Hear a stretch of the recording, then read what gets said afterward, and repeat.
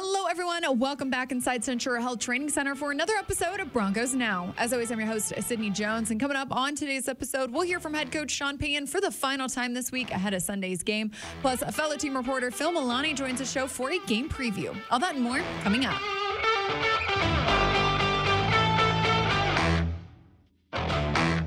Head coach Sean Payton addressed the media for the final time this week ahead of Sunday's matchup, and he was asked if the 16-game losing streak versus the Chiefs came up in conversation at all this week. No, it hasn't. I mean, it's really been the focus on this game, the preparation.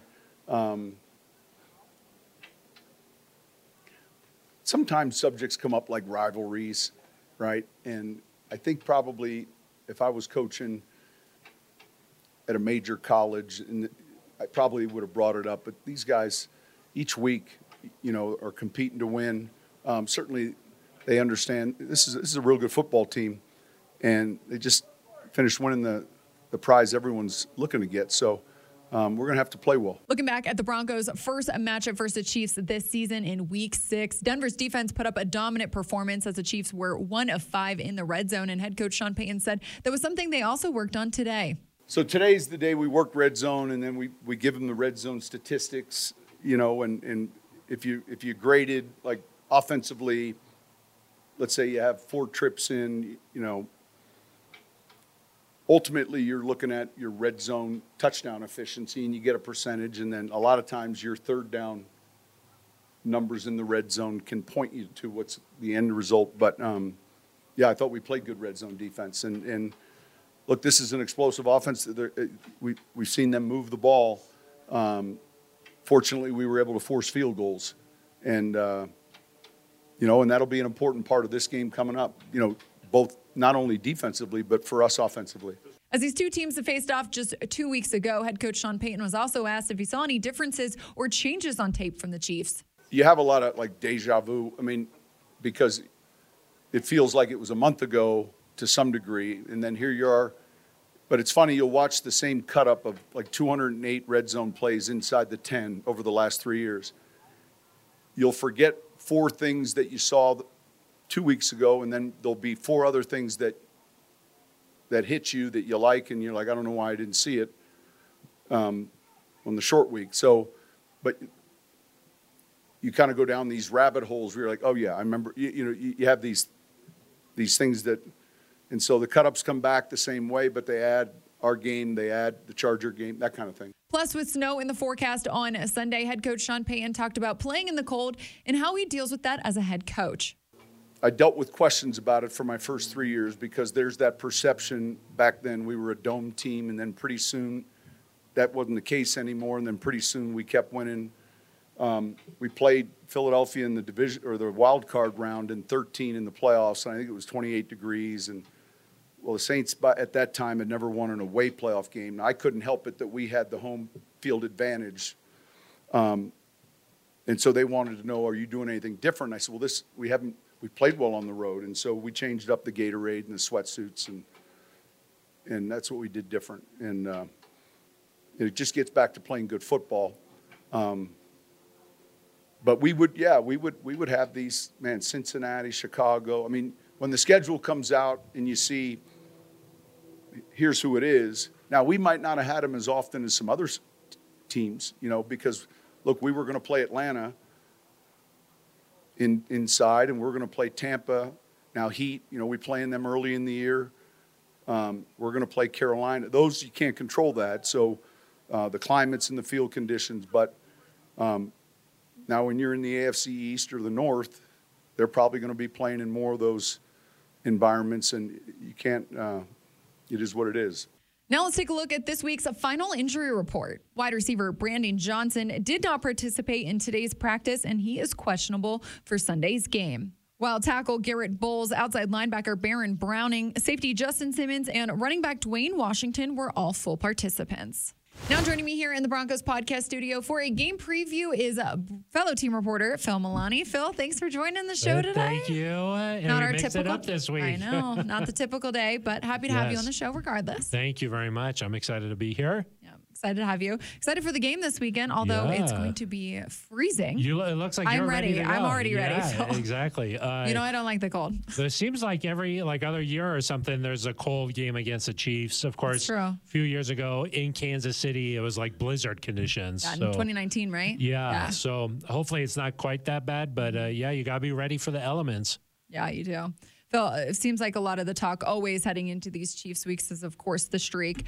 The Broncos are sitting now at a 16-game losing streak, but it seems like this week everyone's been really positive surrounding that. They're not so much thinking about that, I feel like. I think so. Like Russell Wilson this week, he said, like, yeah, it matters. Yeah. Like, I think even though there's nobody in that locker room who's been around for all 16, and like, of course, the coaches have changed and all of that, but I think that they are aware that it matters for the fan base. Definitely. You know, so the fans have been around for all 16. So they know that this is an important game. And I think that anytime you play a division opponent, there's like a little extra something there. Oh, yeah, definitely. And I think this streak just sort of adds to that for this Broncos team. And, you know, ultimately, if the Broncos want to get where they want to go, they're going to have to beat the Chiefs at some point. So, you know, until they do that, it's going to be that monkey on their back. Yeah, well, Phil, looking at the last game versus the Packers, you know, coming off their second win of the season, I know this offense was able to get the run game going. They finished the game with 140 yards on the ground. So how important do you think that will be this week to kind of continue that and to really dedicate time to the run game? I think there's two parts of it that are going to be important. First of all, time of possession. Yeah. I think Quinn Miners said it in the locker room on Thursday. He said, look, the best way to play defense against these guys is to keep the ball on offense, you know. So I think time of possession is going to be important for the Broncos. The first game, even though the offense didn't play well in that game, and they even all said it, the game was unfolding in a way that Sean Payton said that he was comfortable with that. Right. Because I think that for the Broncos to win, and really anybody playing the Chiefs, you don't want to get into like a huge shootout. No. You know, and we saw that happen last week with the Chargers. It looked like it was going to be one of those classic back and forth games. Yeah. But then the Chargers didn't score in the second half. And so you just don't want to get into that kind of a game. You want to keep it more in the like low 20s, I think, if you can. And so I think running the ball, keeping it away from Mahomes, keeping it away from Kelsey, that's going to be important. And then the second thing is, I think running the ball in the red zone is important. That's something that Sean Payton's talked about all year long. And for the Broncos to win this game, they're going to have to score touchdowns, not field goals. And that was something that happened last week against the Packers. They had to settle for all those field goals, 3 in the first half, that if some of those were touchdowns, maybe that game would have been put out of reach earlier. And against the Chiefs, you certainly have to take advantage of every opportunity. So running the ball in the red zone, you know, if you can get a first down in the red zone, that I think your chances of scoring a touchdown go up exponentially. So running the ball is going to be important in the red zone. Well, definitely will be a tough challenge with this Chiefs defense, specifically looking at defensive tackle Chris Jones. I know Joe Lombardi, offensive coordinator Joe Lombardi, talked earlier this week and said, you know, it's not usual to have a guy put a jersey on the scout team specifically for an interior defensive lineman. So, I mean, what about him makes him so hard to... It's possible that Chris Jones has taken the reins from Aaron Donald as the best interior defensive lineman. I mean, he is a game wrecker, and really their entire defensive front, they bat the balls down so much. And, you know, we saw that in that first game, batted pass turned into an interception. And, you know, that is a big challenge for Russell Wilson, is to make it so that you're able to find these passing lanes. Maybe you do a pump fake. Maybe you get outside the pocket a little bit, but that's a big challenge against this Chiefs team, is to avoid the batted passes. And then, of course, the pressure on Russ, you know, this offensive line. I mean, that's another reason why they need to be able to run the ball, is to sort of keep the pressure off of Russ a little bit. Right. So I think in that first game, the pass rush against Russell Wilson really affected how he was able to do things. I think that both of his interceptions came on when he was feeling blitzed. And that's going to be a big thing, just being able to give Russ a little bit more time. And so maybe some screen passes, maybe some, running the ball, maybe just getting the ball some quickly to the outside. Those types of things, I think, may be able to combat what Chris Jones is able to do. Well, Phil, looking at the Broncos defense, they had a really great game against the Chiefs 2 weeks ago. The Chiefs, really struggled in the red zone specifically, went 1 of 5 in there. So what do you think will be, the key to continuing that, building off of that success this weekend? I think that in the locker room, a lot of the guys were saying communication and that things had improved a lot just because that unit stayed relatively healthy, knock on wood here. And having Justin Simmons back there, he had the interception against Mahomes.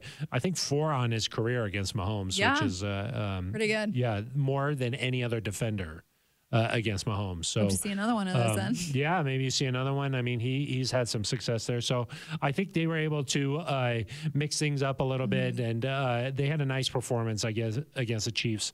I also think that the way the Broncos were playing on offense sort of dictated how aggressive the Chiefs were.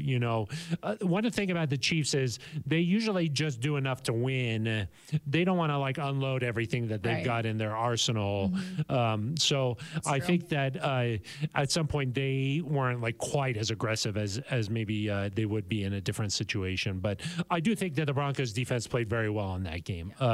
And it felt like things started to come together for them against the Chiefs that week. And they carried that into the Packers game and played well there too. Stopping the run was really important in that one. They didn't let Isaiah Pacheco really do much against them. So the Chiefs had just so many weapons that you got to decide, okay, how do we want to do this? And so stopping the run, I think, is obviously crucial for this team. And you even heard Vance Joseph just talk about, how Mahomes is scrambling, makes you always sort of think twice. And there's just a lot that you have to deal with. So you got to sort of pick your poison. Right. Not to mention that Patrick Mahomes and Travis Kelce are coming off a dominant performance versus the Chargers. I think Patrick Mahomes threw for over 400 yards, 4 touchdowns. Travis Kelce had, I think, 170 or 180 yard game last week. So really tough duo heading out of a game like that. I saw that over the last 3 games, Mahomes, when targeting Travis Kelce, is 31 of 33. Wow. So only 2 incompletions the last 3 weeks when he's throwing it to Travis Kelce. Insane. So those 2 seem to just be on the same page, where they get to a line of scrimmage and just a head nod or a wink or something, they send the communication between each other, and boom, it's a first down. It's a big play. It's 20 yards down the field. I think that you got to be physical with Travis Kelce. I think you got to kind of get him rerouted off the line of scrimmage by jamming him a little bit. Maybe you have 2 guys on him. I think that some sort of man defense, I think you have to play against him, just because he could settle into these pockets playing zone. And so he just gets open when it's zone. It's a little bit too easy.